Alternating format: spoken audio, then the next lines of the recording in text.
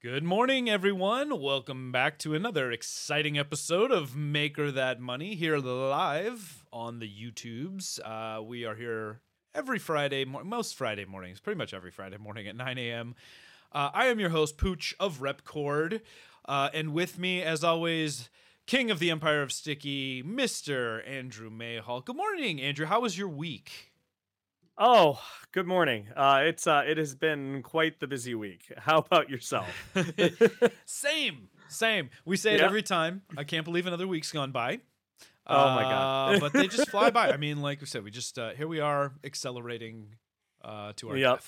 death. Well, yeah, I texted you last night. I was like, I can't believe it's already Friday. Like, Yeah.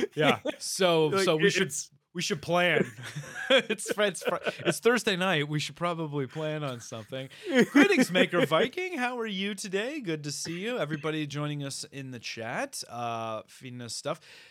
We will get into what we're going to talk about this week in just a moment, but first a little housekeeping, little call to action. If you're listening back after the fact on the podcast, we are on all the major podcasting platforms because we're that big, right, Andrew? oh Yeah, yeah, we're we're huge. huge. We're huge. we're kind of a big deal. And we also stream, like I said, live every 9 a.m. Every Friday at 9 a.m. on the YouTube. So if you want to be part of the conversation, you can join us in the chat, feed us questions, all that stuff. We also have our Maker That Money hotline. If you are brave enough to call in and hit us with a question or a comment, you are more than welcome to do so. We have the technology. hmm Repcord.com/MTM hotline for that. Operators are standing by to take your call. So we always love having that conversation. And then obviously we got to tell people if you're new, welcome. This is Maker Yeah. That Money, where two makers who have tried or are trying to make a go at making a living out of this. We call it turning our hobby into our jobby here. So I own a small 3D printing, or let's call it a filament furniture Filament furniture. filament furniture company. And look at me. I made the mistake of not silence. Everybody, please silence your cell phones right now. Uh, I don't know. I normally am pretty good about that, but I did not this time. So apologies for that. Whoopsies. And Andrew also 3D Gloop. Yeah. Give us the elevator pitch on 3D Gloop. What is that? Oh, well, we make adhesives, specialty adhesives for 3D printing and additive manufacturing in general. There you go. There you go. Well, this week, let's get into some wins before we start complaining about stuff the way we always do. So we love to share our wins. If you're in the chat, if you're with us, if you've got something you're proud of, something you're happy about, please let us know. We are positive people here, and we like to focus on the win. So I know Yes. there's been a lot that you've learned this week, but Oh, certainly yes. there's been a win as a result of it, and it can be Yeah, small, it can be yeah. big. What do you got, Andrew? Well, we're moving forward full steam ahead and preparing for the East Coast Rep Rap Festival. Making some good strides. We have looks like some of our prototype retail packaging coming in hopefully this weekend. So finally Now that's a big making deal. You've been talking about that for quite some time, man, and I'm excited for yes. it. I've seen what Yes. you've been working on, and a lot of people I don't think really appreciate how much work goes into packaging and presentation Oh, and all this stuff. I mean, so it's such a much. process. Yes, yeah. Yeah, So I hopefully will be sharing some pictures on Twitter by this weekend. yeah. Of how things are progressing. Good plug for Twitter too. We're both very big Yep. Twitter fanatics. Some of us more than others, but our handles are down below. So that's how we kind of communicate with the world with a lot of the stuff that we're doing. If you're interested in following us, I'm at Repcord and Andrew's at 3D hmm Gloop. So Twitter is a fantastic place to do that. That's great, man. I'm really excited for you. I know you've been working really hard at it, and had your stumbles and falls along the way, but Oh gosh. you're getting it done, and that's really really what's important. Finding a way hmm forward. For us, I would say just like I said, more incremental. Like the story of maker entrepreneurial life is the two steps forward, one step back. hmm We're refining a lot of our production process to make life easier for us, and to hopefully be able to scale better and optimize costs and stuff like that. And it's always a challenge in this day and age, given the ongoing battle with vendors and suppliers and getting materials, getting raw materials, and all that stuff too. So, finding some redundancies always feels good. Negotiating better pricing on stuff always feels good. So, there's Mm-hmm. like I said, little. I wouldn't say no one big win that I would focus on, but just feeling like in a better place than I was last week. Well, And that's great. I think that's all we can ask for, Yep. in some regards. And we won't talk about the places where we're not in as good of a place as last week. Thankfully, that's not as big of a thing. But greetings, 3D Musketeers and Mike. Never let the machine win. Never let the machines win, because there's more than one Yeah. of them. Good to see you guys in the chat. Thank you for sharing your stuff. Let's see. Maker Viking he's been working on releasing a new printer. I don't know if you've seen this. I've been following him on Twitter. Okay. The Fin. I'm not going to pronounce it right. The Fenrir. Fenrir. I'm not good.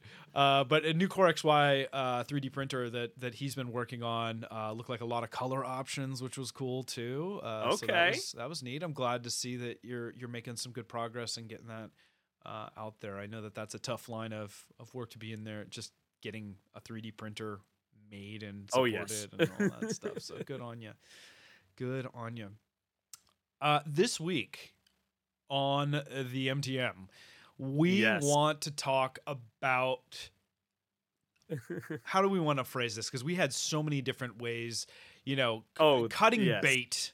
Yep. We talk often about failing and failing fast, and Mhm. embracing the fact that the failing is where the learning is and all of that stuff. But we haven't really Yep. dove into, at some point you're going to be Yep. throwing good after bad just too much, and it's so Yep. hard when you're pot committed, when you're in this hand for so long and you just want it to work, and Mhm. you're not getting there, and maintaining that perspective and awareness is so hard, right? Mhm. Yes. And I know you can probably think of a lot of examples of, you've made assumptions about, hey, this is going to be great, and it doesn't end up being, that Yep. great. And it's hard, guys. It is Yep. so hard to Yes. feel like, especially when it's a timely, it takes a lot of time, it takes a lot of money, Mhm. you're and to be able to just like let that go. Yep. I had a tweet earlier in the week where I said, change isn't hard. It's actually, change is a good thing. That's typically what gets us to a better place. It's the letting Mhm. go that's Yep. hard. Yes. And I don't know, maybe that's not as profound as I thought it was in my head, but I mean, when you break it down and think about it, Mhm. most of the changes in my life, I will say, like at the time, yeah, it was hard because like we as human beings have this tendency to want to stay the Mhm. course, what's comfortable for us, right? And so Yep. letting go of what we know and the way it's always been and all the excuses we have not to change, right? Yep. Is Yep. really what is distilled down to as the difficult part. And that only gets more difficult the more money Mhm. you have in it, the more time you have in it, the more The further people, down the more that road you effective, go. further down the Yes. road, right? And so we don't want to, we always try to, be as strategic as possible, put as much thought into it so we don't get caught up in those scenarios, but it still happens. Yep. Yep. So do you have any good examples that you want to share of a Oh, so time where many, you feel unfortunately. like you've just been just throwing too much good after bad? Yep. That what is it? The gambler's fallacy, where it's like, Yeah. oh, I've only gambled away half of my life savings. If I just gamble the rest of the half, I'll earn it all back. That's it. That's exactly you it. know. I call that Yep. getting pot committed, right? You're like, I'm in this Yep. hand and I'm not letting Yep. go. And sometimes you just got to fold. Yep. Yep. And yeah, so we've let's talk about one of the biggest, I'll call it one of our biggest kind of mistakes. um so 3D Gloop won a very kind of prestigious grant back in 2020, where we were given $50,000 of non-dilutive funding to go out and build the business further. We're kind of a bootstrap startup, much like, Repcord. But, aside from getting some grants, like, we haven't raised any money or anything else, but, this was a decent amount given to us, and we elected that we were going to take that money and we were going to commit it to completely revamping the brand and building out a whole new website, e-commerce platform, from the ground up. That dealt with, helping us ship our products, Right. because our products are classified as dangerous goods, and there's special rules and regulations we have to follow. Danger So paste. Yeah. Okay. yes, yes. So we had to, we wanted to really invest in, and we see ourselves as an e-commerce brand, a direct to consumer brand. So Okay. we really wanted to own this. Sure. And so we set out on this adventure to, rebuild, this website from the ground up. And we selected a couple web development companies, pared it all the way down to one specific, and we went and we kept throwing it more time and more money. There was delay after delay, Right. issue after issue, tens of thousands of dollars, well above and beyond what the grant that we were given, that Oh we just wow. kept putting into this. Yeah. And we were never, going to be delivered anything, ultimately. I mean, And how does that not feel like fraud? I mean, I guess in a lot of yeah, ways it is.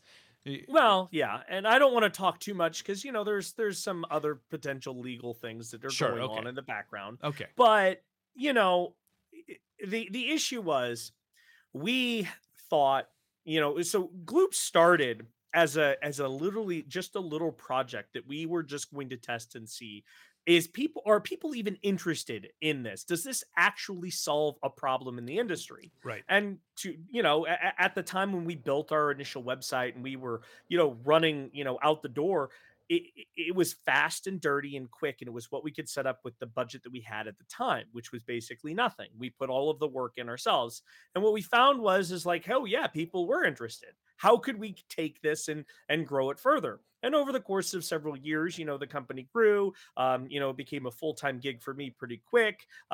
Things were moving forward. We were climbing up that ladder, and we've always had issues like, oh, I wish our branding, our messaging, or whatever was, a little better, or this or that. And when we had this opportunity given to us where we could go back and we can, kind of fix that technical debt, if you will. Love that Um, technical debt. y- Well, don't love it, but yes. Yeah. yeah, yeah. So we took it, and we were so committed that that was the issue that was one of the biggest issues we had as a company. Hmm. When in reality, it really wasn't. It was just an assumption we were making, and it was because Right. we were very close to, the whole issue itself. You're your own worst critic a lot of times, Oh my god. because you can be so close to the issues at hand, and you just beat yourself up constantly. Absolutely. Yeah. So yeah, so basically, to make this long story a little bit shorter, unfortunately we had to learn and come to terms that this was never going to work out. This dog wasn't going to hunt, and we had trained Uh, it and trained it and trained it, and it wasn't going anywhere. Listen, let me And add a little bit of context, guys, because you actually contacted me when you first started this, before this project even Mhm. started. And you had Yes. written out, and I'd mentioned we've known each other for quite a while Yeah. now, and I'd mentioned to you that like I in a former Yeah. life I was a web developer. This is what I did, right? And Mhm. I've been down this road many a time on many a projects on many 6-figure plus websites and stuff like that. I mean, at large scale. Yeah. And you had provided the best. I'm not kidding. Like the best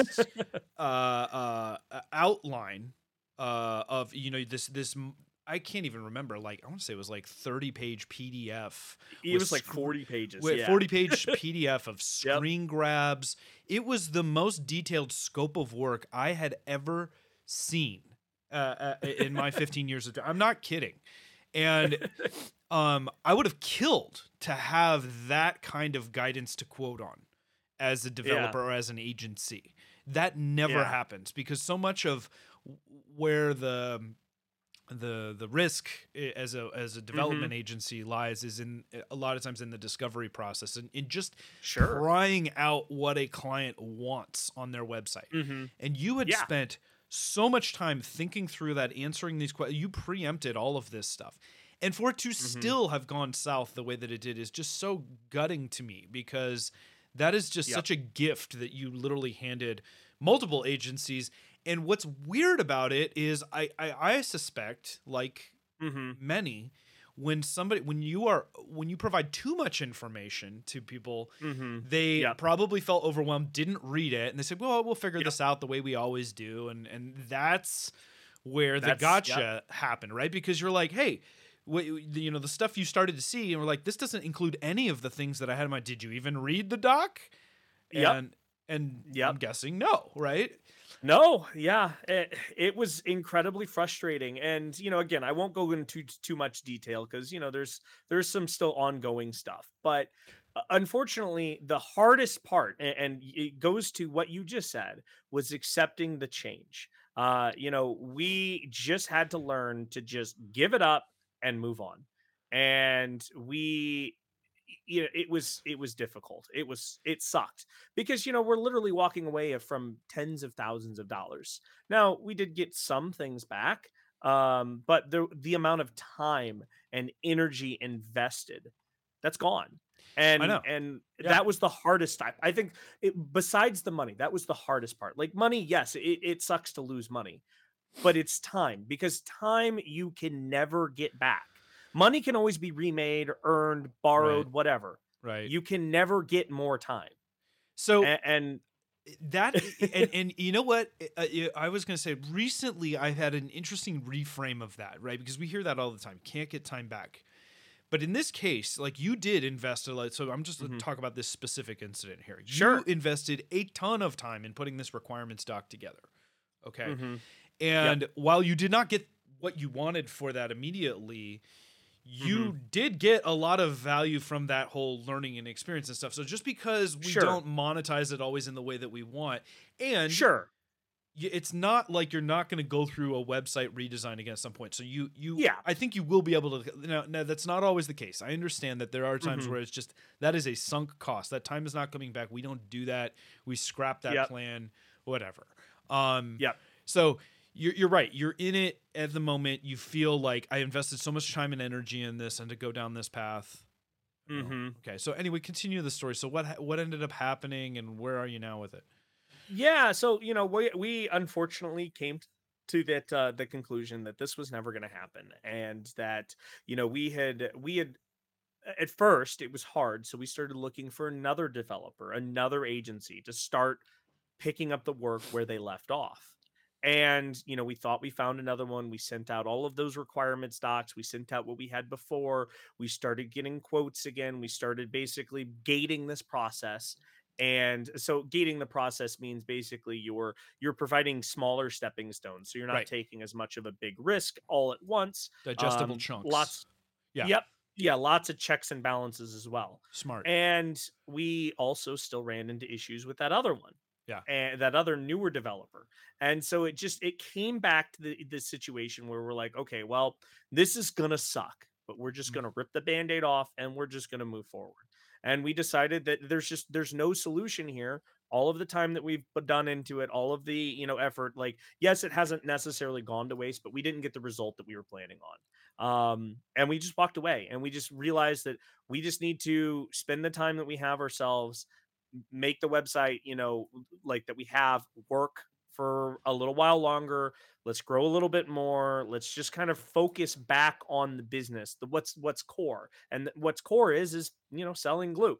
Yeah. What's core is developing new products, growing the brand, which we felt the website was going to do that, but it was possibly just a little misplaced. And I Right. think that's the hardest thing, is Right. again, deciding when. We decided way too late. We should have decided a year ago, year and a half ago, when we first got the inkling that hey, this wasn't going to work. But Right. instead we're like, no, this is the path, this is what we need to do, and we kept Right. charging forward.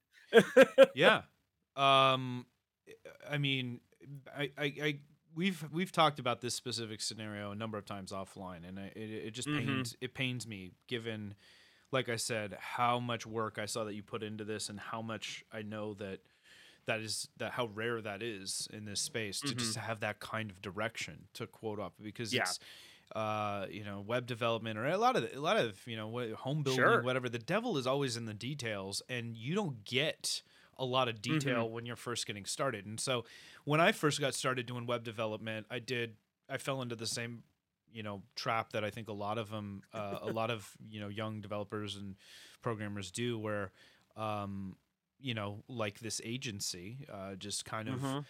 didn't didn't communicate well enough, which we'll get into in a Sure. minute, and didn't ask smart enough. I didn't know what I wasn't going to know. I didn't know what I was going to run into, Ah. Hmm. and you get wrapped up in scope creep world, because until something is and this is really really significant, I think, for makers as well.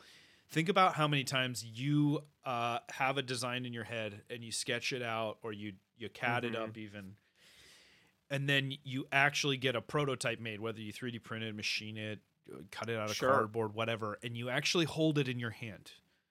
And Hmm. then once it's tangible and you look at it and you're holding it and you go, this isn't what I thought it was going to be exactly. Not always, but a lot of the time, Hmm. until it is tangible, you don't Yep. really have the full perspective of what it is. I'm talking in gross, Sure. simplification. And it Yeah. is so that with web pages and programming, a lot of the time, until you can actually start kicking the tires and navigating, getting, like, you can do as many storyboards as you want, and Hmm. sending renders and all sorts of stuff, but until it's dynamic and working and stuff like that, like that's when like really the creative juices start flowing with a lot of people.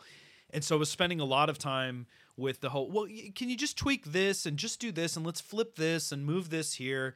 And so there wasn't a well-defined scope, of Sure. like what exactly they're like, what we really realize now, that we need a whole nother section of the site that does this. We need a form Aha. here. We need to, and you did a Yeah. great job of laying a lot of that stuff out ahead of time.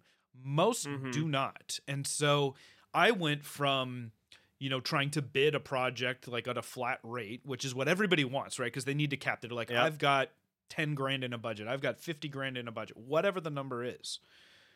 They're Yep. going to want to cap that, right? But you, Yep. as the service provider, know Oh full yeah. well that it is never like Hmm. you're never given a list of you achieve, these 10 things and you get $50,000. Yeah. It's you achieve these 10 things, and then they realize that they want 10 more, plus you have to go back and modify 3, and Yeah. so you're either having to grossly overbid, knowing that it's just going to get messy once you actually get down the road, Hmm. or you go to a time and materials type thing, which is ultimately, once you build up a big enough client base and portfolio and stuff like that, I don't flat bid projects. I'm like, Yeah. here's the Yep. hourly rate, and Yep.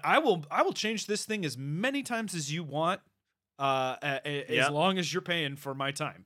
Yep. And when you're good enough, you find clients at the level where they're going to be like, great, that's good, let's do that. They realize they Yep. they want to iterate. They want to just Sure. change it until they don't need changes anymore. And the real rub with a website, it is never done. It And is never done. it is never done. So when you're building Yeah. a house, there's a blueprint and all that stuff, and eventually you get to a point where it at least looks like the blueprint. You can make an analogy with a website, but the truth is that it's the content that drives the Yep. website and stuff like that. And it's because we want to inject new copy and new imagery and new means of communication constantly, that just makes Hmm. the whole thing evolve. So if you were constantly going through and painting your house and tweaking it, you start living in the Sure. house, you realize, like, I get no sunlight in this room, I want to knock this wall out and put some windows Hmm. in or whatever. That's web building, or and that's a lot of software programming and stuff as well. So it's like, that's why there's a V1, a V2, a V3 and stuff. Like, we just don't define a website in the same way we do traditional software metrics. But Sure. imagine for a moment if Photoshop just it was built and then it only ever existed as V1. Like, that's not a thing, right? Like, Yeah. there's a lot of opportunity to make more money, and a lot of my best clients I made most money with, like, maintaining sites over time far more than I ever Sure. did just building a one and done, you know? Sure. So Yeah. let's bring this back to making world, like, I know Yeah. it was like making websites and stuff before, but like when we talk about getting invested in something, and it comes Mhm. down a lot of times to that C word, that communication.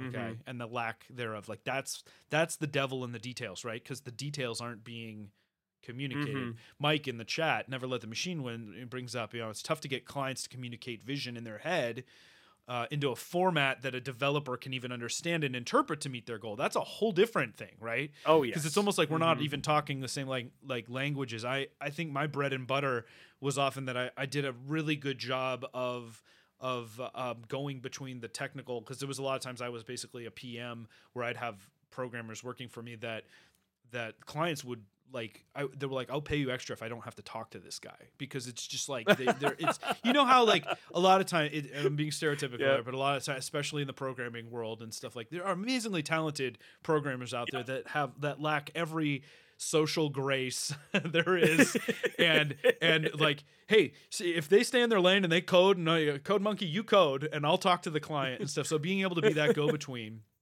I'd always say Yep. there were far more elegant programmers out there than me, but because I had the communication, the client skills and stuff like that, Sure. that's where my bread and butter was. But talk for a minute about communication and Mhm. and planning. I would say those Sure. two things, right? So Yeah. that we those are the things, those are the tools we try to use to avoid falling into the trap Mhm. Yep. of Yep. continually throwing good after bad, right? Or Yes, absolutely. So, it's one of those funny things because as you mentioned, I had developed this 40-page document trying to clearly communicate our vision, our goals, our requirements. And we had spent so much time in developing this out and trying to build it into something that could be, even built. And what we failed to actually communicate it was internally with ourselves. What was the problem that we were trying to solve? How was it going to impact our business? mm-hmm. Which direction we were going overall? We had some general ideas, general concepts, and it was, again, kind of like I attribute this kind of to scope creep. We had worked on that document for months, Yeah. and it was every time where we're like, oh, well, wouldn't it be nice to do this? Wouldn't it be nice to do this? And we built it up, and we said, okay, this is how it's going to connect, or these are the things that we want. These are the things that we don't want. And we got kind of, we put the blinders on where we started focusing on this was the path that we had to walk down to be successful. Mm-hmm. And instead, we should have taken a step back, gone up the mountainside, the hillside, and taken a look down at the direction we were going and see that we were heading out into the middle of nowhere Mm-hmm. where, town was, the other direction. Um, and Into the it's, hinterlands. Yeah. yeah, it's one of those things where there's no real good answer, but I would say that if you don't have someone to communicate with on your goals, try and just take a step back and reflect on different directions that you're heading, like to avoid this trap of, again, becoming pot committed or the gambler's fallacy. Mm-hmm. And ask yourself, what is your end goal and how can you accomplish it in other ways? Really challenge yourself to basically pick apart all of these issues that you're saying that you're trying to solve by going down this direction, and see if you can solve them in other ways. Good um good point. Good advice. yeah. Yeah.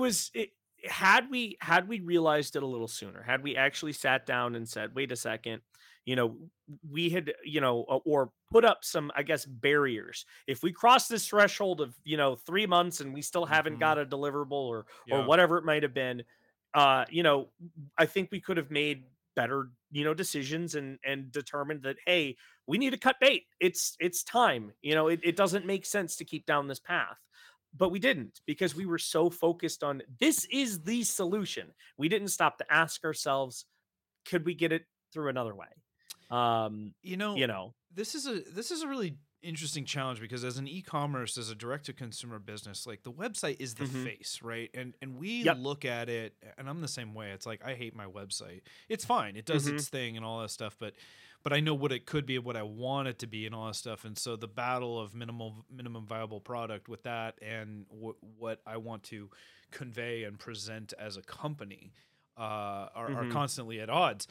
But nobody would fault you for wanting to invest in like, hey, this is where the rubber meets the road. You know, this is my Yep. storefront, right? Like Yep. it's like to us, it's like if you were to walk into a brick and mortar store and just see, you know, crap all over the floor and, you know, all this stuff like Yes. this. It's just like that's what it feels like to us because we're in there. Hmm. It doesn't necessarily look that way to everybody, right? It's fine. It's Sure. clean. It conveys the message.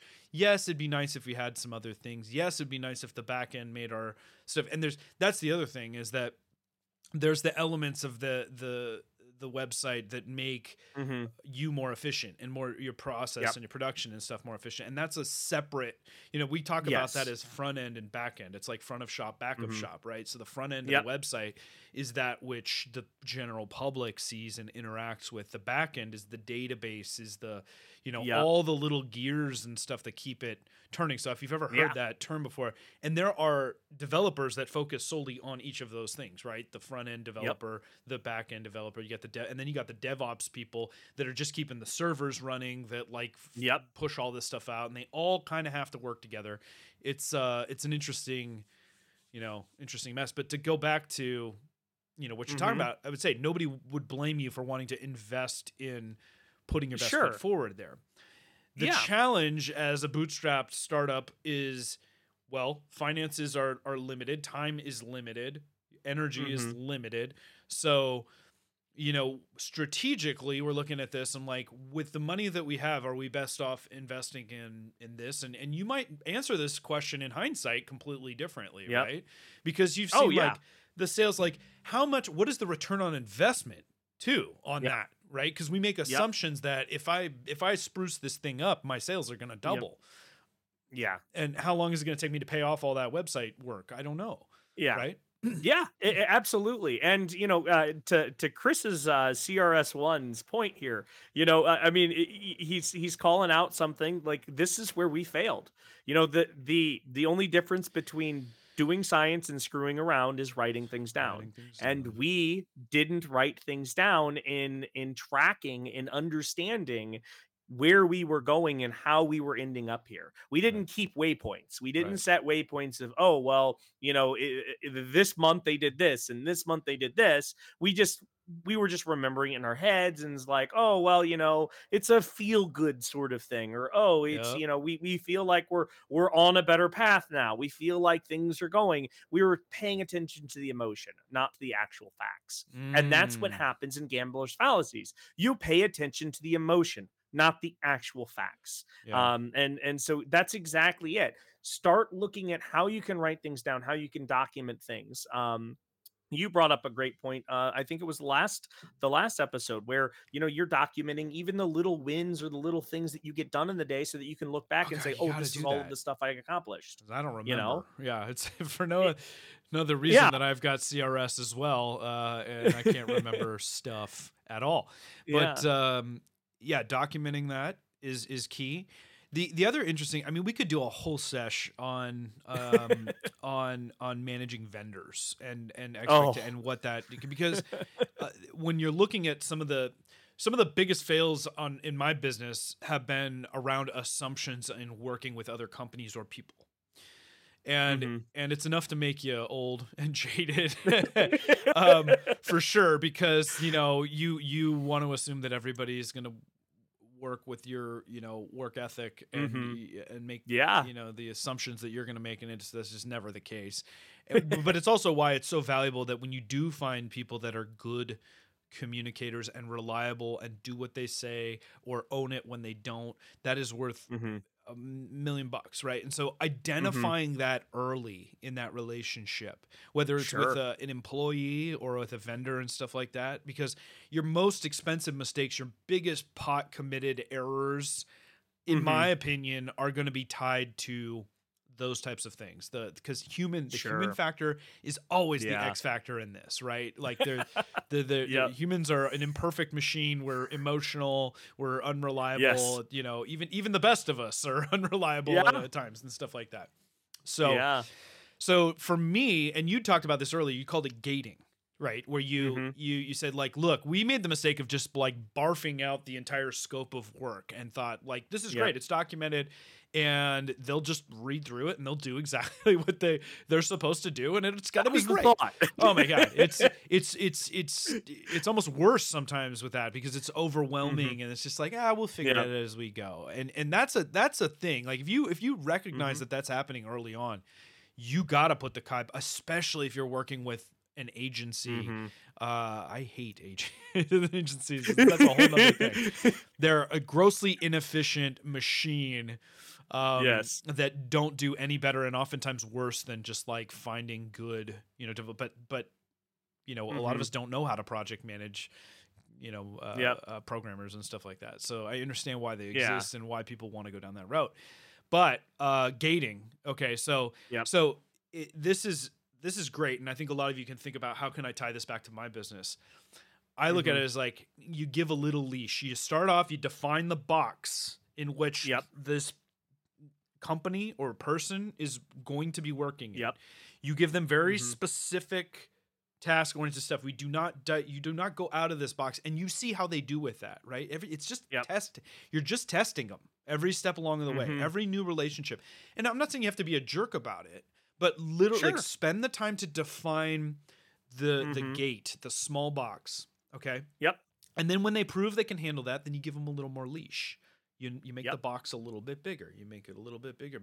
And if they can't perform, if they don't, then that's good. And then you've got them contained in the box, and then you just throw the box out with them in it, just like that. Yep. Right? Yep.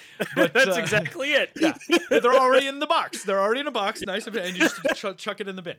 Yep. But you guys, tell me in the chat how this resonates with you, and think about like even if it's just you, how do I only allow myself this much space? Like that's we call Hmm. that focus on our Hmm. own space, and that's Yep. again a whole nother thing. That's a whole nother thing. Right, Yes. to get us to stay within a box and prove out that you can perform. But that's what you're doing. That's the whole Hmm. process of making. How do you eat the elephant? You do it one bite at a time, and you have to invest in finding those bites, and Yep. and trying to define it and log it, like you said, keep track of it, and keep track of what you're. And even if you're starting to do things that you didn't have on your list, make sure you're logging that too, just so you have a sense Yeah. of what you're doing. But I don't know. What do you think of that analogy or No, that's whatever that's that is? that's exactly it. And you make an excellent point where focus is essentially your bounding box. And I think that that is so important to understand your focus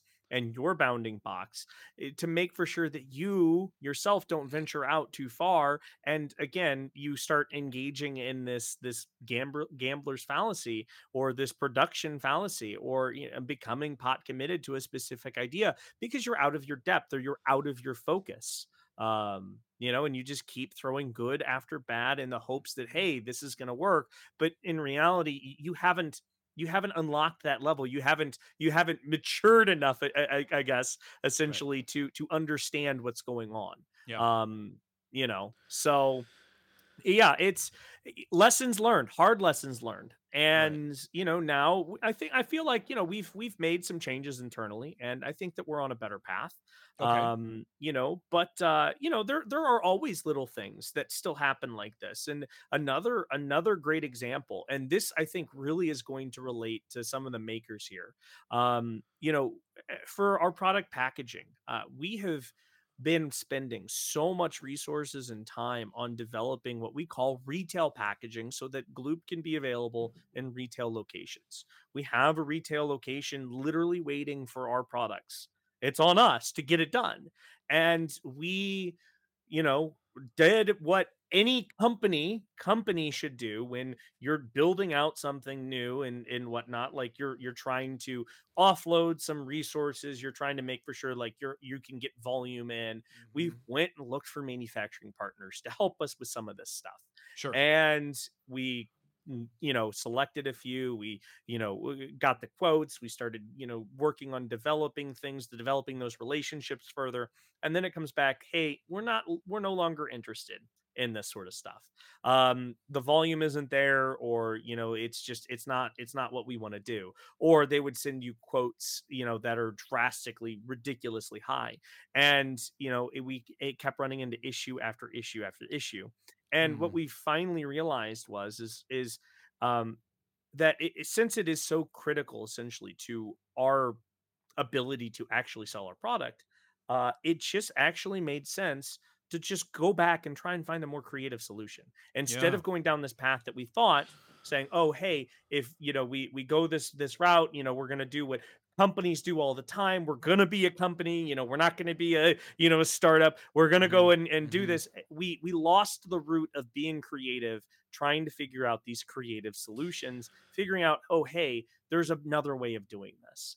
That's And that's fascinating. No, no, you're totally right, and I think I've fallen into that as we grow as a company, Mhm, we realize how precious our time is, and I think so we oftentimes assume like, you know what, let's just find a way to offload this to another company, mhm, and I will create spec and get it out there, but then you miss the experience of so in yes, this case with your packaging, mhm, you actually started with a company like prototyping this, or did you mhm. make the mock-up and then did you because So we you made the didn't go through mock-up, okay, and go ahead. yeah, so we made the mock-up, but then we were like, "Hey, could you do this for us?" And we found a company that was like, "Oh yeah, like we could probably do that for you."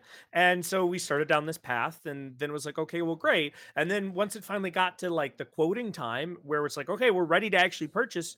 Oh Yeah. yeah, it's going to be like $2.50 per piece, when we were expecting it to be like 10, 15 cents. And they're like, "Well, yeah, we're just not interested in doing this project for that quantity." Right, right. And we're like, "Okay, well, crap. What do we do?" So we try and find someone else. We try and find someone else. Pause a second. And Where do you sure. think that disconnect came from in terms of what your expectation of the price? Like, did they originally quote you that, or did you like just you're like, well, it's So materials? Why you just a bad assumption on your part?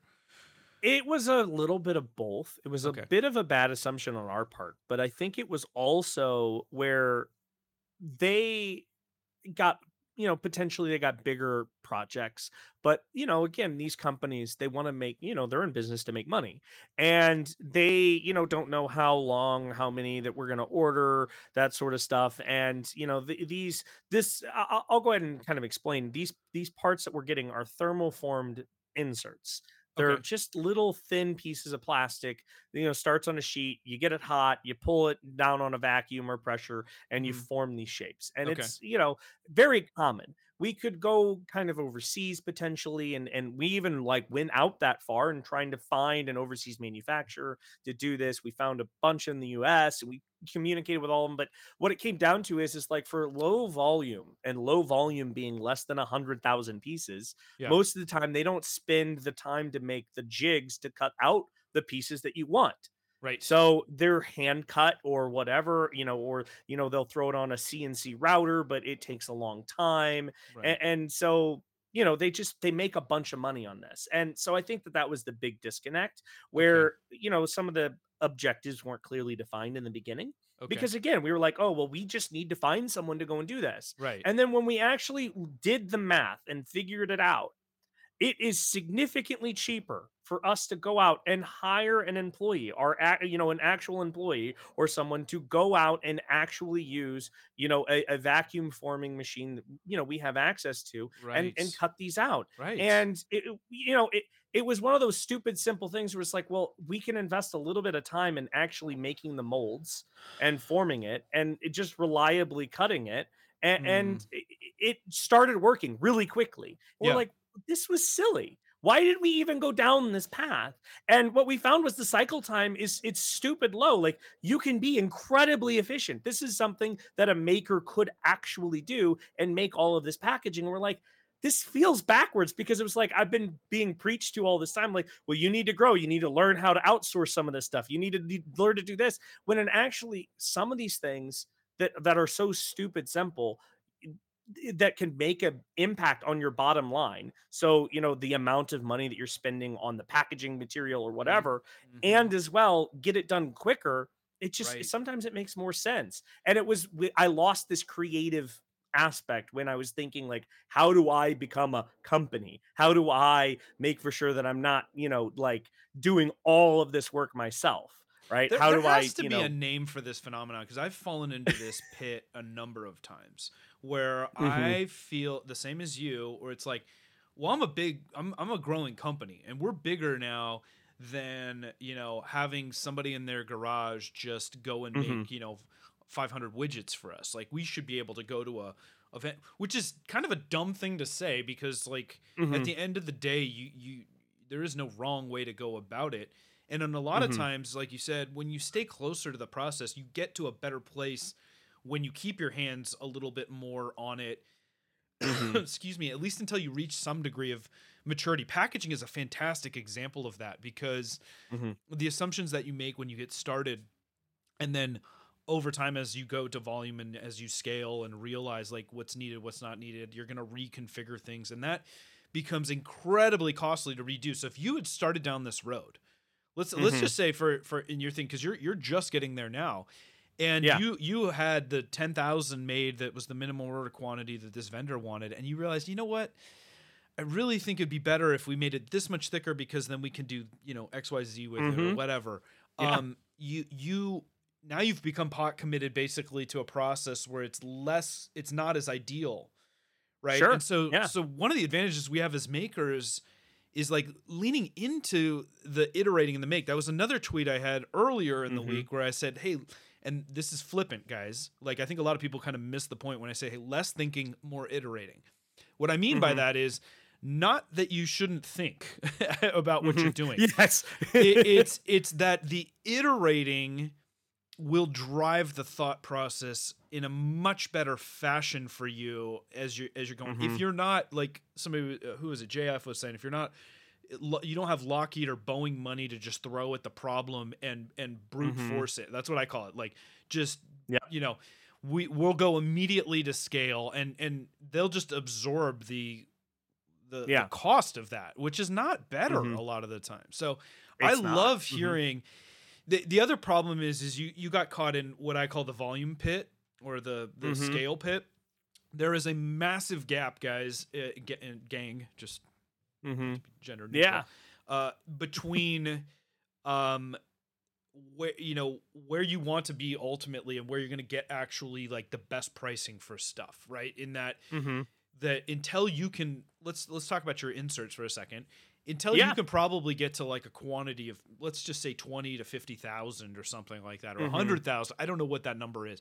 But Yeah. there is a number by which you're going to Mhm. get a lot more competition for your business, right? Yep. Because that's a juicy opportunity for that company, right, to invest in. Yeah.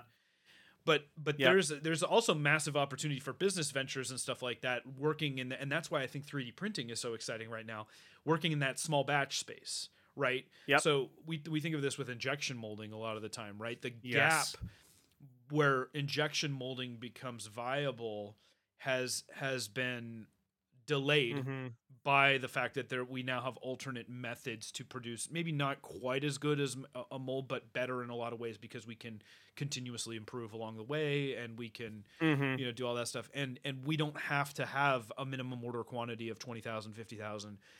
Yep.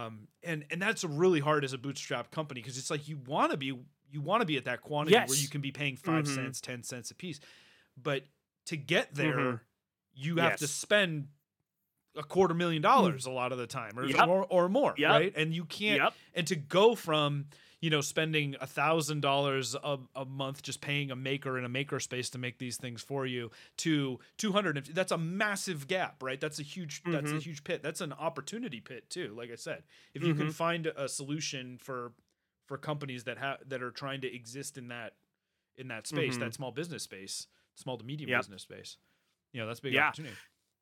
Yeah, it's interesting because when I like we had spent literally almost a year on this packaging, and in the past week and a half, we have made more progress than we've made in that entire year. And I learned, I'm like, I'm kicking myself because, you know, I fell into this trap of becoming committed. Like, I need to be a company. I need to outsource this stuff. I need to focus on what I do. I became too focused Right. on wrong things.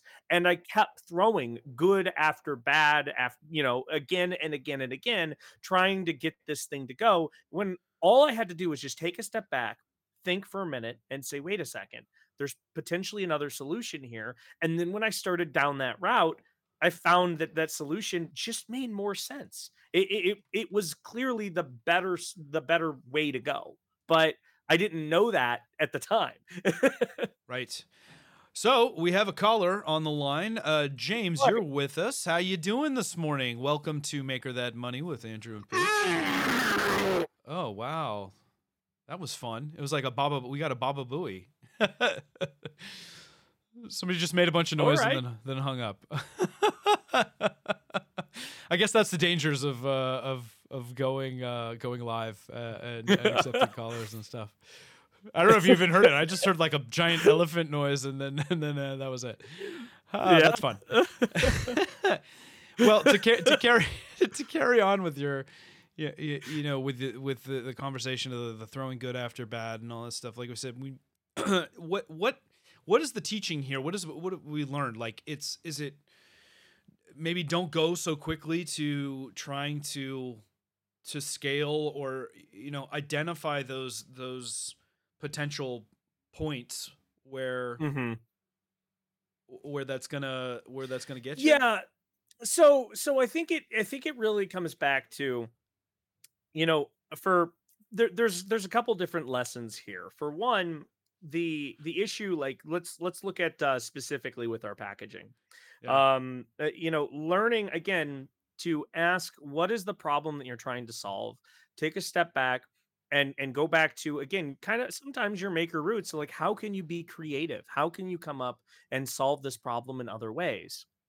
Yeah. um Yeah. and I think that that's really important, but also at the same time, learn to keep track of where you've been. Do some science here, write some things down, keep track of, add some waypoints, and this way you can turn back to those waypoints and you can say, well, hey, I've become pot committed on this because my actions are showing that I keep doing this thing and it's not working. So I've got to change something in order to potentially get a different result. And kind of, go back to the basics, if you will. Yeah. I think in both cases, I failed to do that. And it I'm learning. I'm getting better at it. But it's so frustrating to look back and say, well, had I just done this, or had I actually just taken some notes, or had I actually just taken some time to think, you know. Right. Well, that's all the luxury of hindsight, obviously. So we Mhm. talk about, like, okay, how do we how do we give ourselves that? But I mean, it's so much easier said than done. Like, oh, let's take a step back and have some perspective. Like, yeah, of course, we all wish that we could do that, but when you're in it, you're just like, oh no, this is just me, going along, and yeah, we're gonna have our, like, snags and stuff like that. But defining the box, setting some key performance indicators, writing contracts. As much as I hate to say it, like, a lot of times I think we get involved in the community and we want to help other people Mhm. out, and we're like, I've fallen into this trap before. It's like, oh, why don't you come on, you can help me with XYZ, and then when that person fails to perform, you feel like you've Mhm. got a tough conversation in front of you, Yeah. instead of just defining very clearly, like, what happens if this doesn't go forward. And we don't want to oftentimes muck up, like, these personal connections with legalese, but Mhm. this is your living now. You have to protect yourself, and I think there's reasonable ways to do it, where it's just like, hey, this is just to be fair to everybody. It's very clear. You fall out of bounds, and we'll go our separate ways, and that's fine. Yep. Feedback we got a JF in the chat says, reaching out to others for feedback Mhm. is trying to get those outside perspectives and stuff like that. And then Grant countered with, well, yeah, but how do you know you can even trust that person's feedback? Sure. Trust is it's a tricky fish. Mhm. Certainly, I don't think that you necessarily have to take feedback that's given you, to you with gospel, as gospel, Mm-hmm. right? So Yeah. you can certainly get that feedback and you can be like, okay, thank you. That doesn't necessarily mean you're going to act on it. Yep. And I think having mentors and being parts of I mean, this is where the value of that lies. Like we ping Mm-hmm. each other all the time. I'm like, hey man, this happened Oh to me today. yes. Like, what do you think? And then Mm-hmm. oftentimes I'll get to a better headspace just by talking through it with somebody that I trust as, hey, this Mm-hmm. is another business owner and has the Mm-hmm. perspective. So it's not just it's finding people that are in your like-minded space, like that Yep. you're gonna value their opinion the most. But again, cast a wide net Mm-hmm. sometimes. Spend some time to think on it. Just have some self-awareness too, that hey, maybe I am getting caught up in this. Sure. Easiest way is to look at how much money you've spent or how much time you've spent, which is why I say it's important to log what you're doing even when it's not initially on your list, so that you can maintain that perspective of, whoa, I've Yep. actually been burning a lot of hours on this. Are we getting anywhere? Yep. Yep. So Exactly. and it doesn't do you any good unless you stop and reflect on it too. So we Mm-hmm. I am completely imperfect in this. Like, the whole, hey, slow down, stop, reflect. Are we going down the right path? You know, that's that's a tough one. And now Andrew has fallen out of the feed. Wow, it's been a day of fun technical issues here. Um, we'll see if he comes back. Oh, look at that. He just showed back up again. Thank I goodness. think I think I'm back. We were either going to wrap early or we were going to give it, we was going to give you a I couple think I minutes lost. and I I think I was going to lost take internet. questions. Something froze. That was Oh, a technology. fast fleeting internet dump, but yeah, these are the joys of technology. Man, we could go on this subject, I think, for quite some time, and I didn't even really get into a lot of the examples of this in our business. But I think if we all step back and think about it, hindsight's always 2020. It's easy to look at Mm-hmm. it and be like, man, I should have done that differently. Um, Yeah. you know, my big piece of advice, like we've been talking about, okay, here's how you can maintain some perspective. Here's some tools maybe to help fight it. But the mental health aspect of, don't beat yourself up so much about it, and also value the lesson. Like, Mm-hmm. there is no such thing as perfect form in any of this. Yep. It is a very messy, very imperfect thing, and Mm-hmm. a lot of times it can cost you a lot of time and money and energy, and it is a really, really hard thing to not get down on yourself about. But Mm-hmm. as I always say, a lot of times it's like, you know what, you're gonna have bad days. Get to the next day and Yep. sleep on it. Get to the next week. Just keep moving forward. You'll figure. You've got to Mm-hmm. figure it out.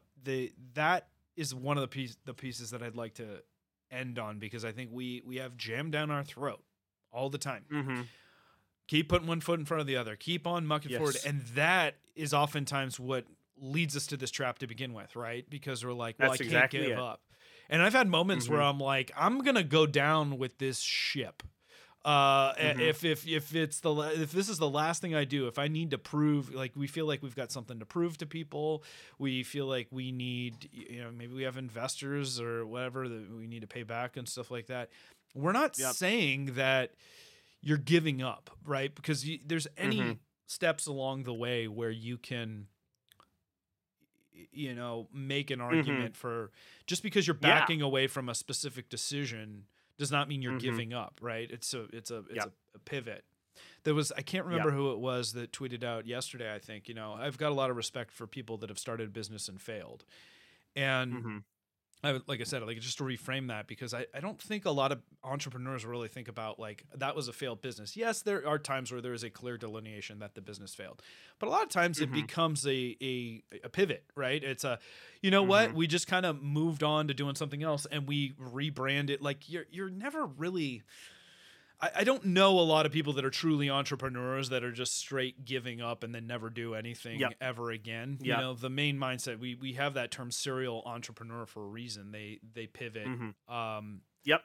and it's just, you're just moving between things, right? Mm-hmm.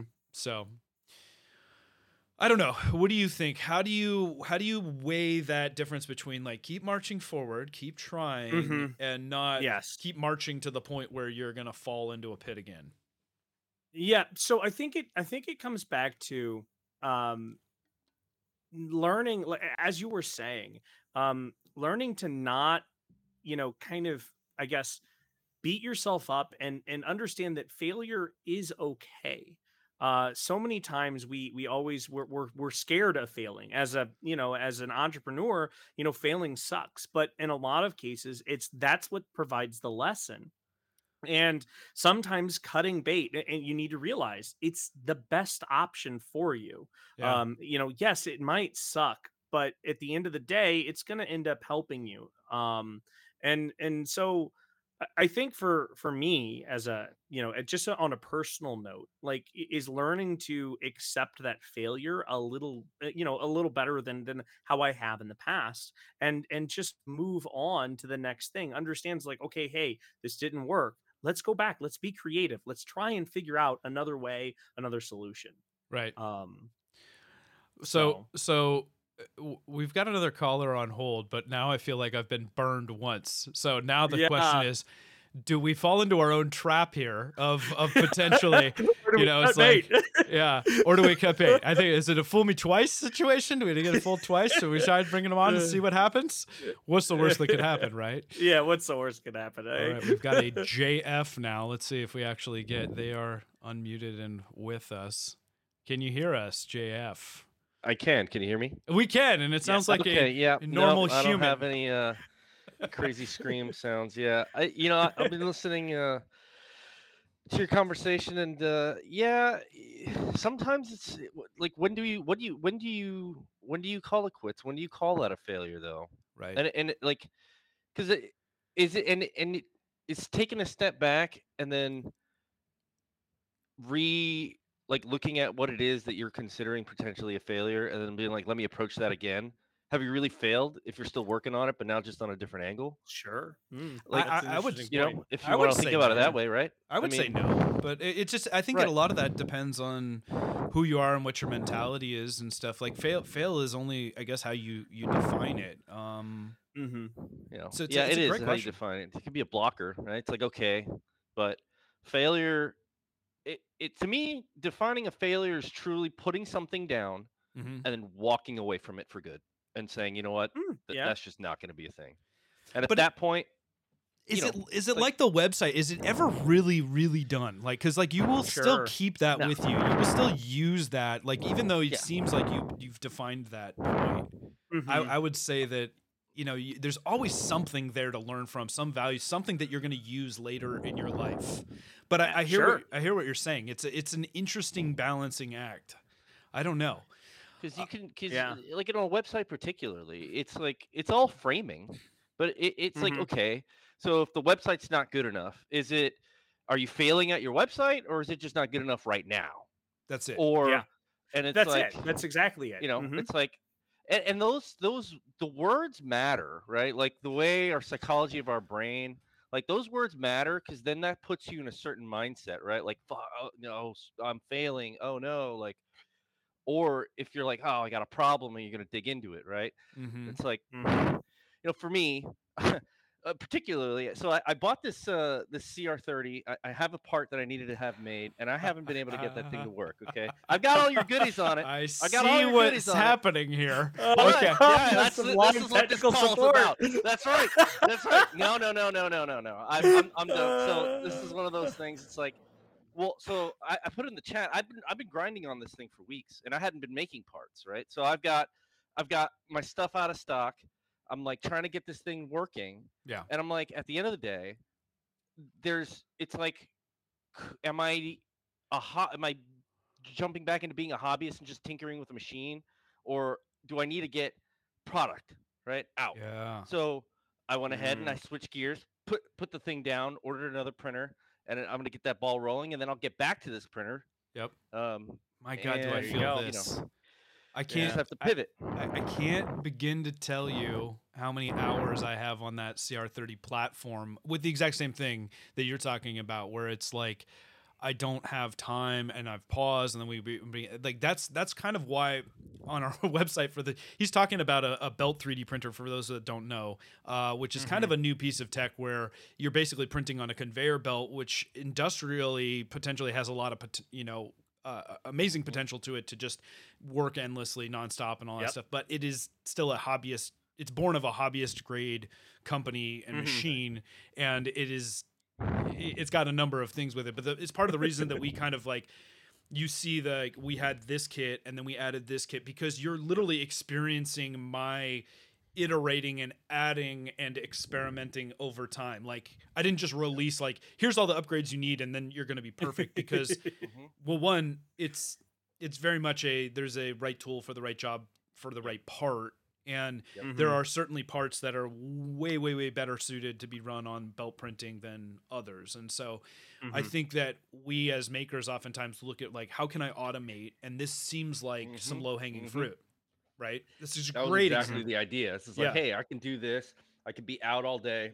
I can be knocking out some stuff, and I don't have to think about it. Doesn't really work that way though. And it's like, okay, this kind of threw off that idea.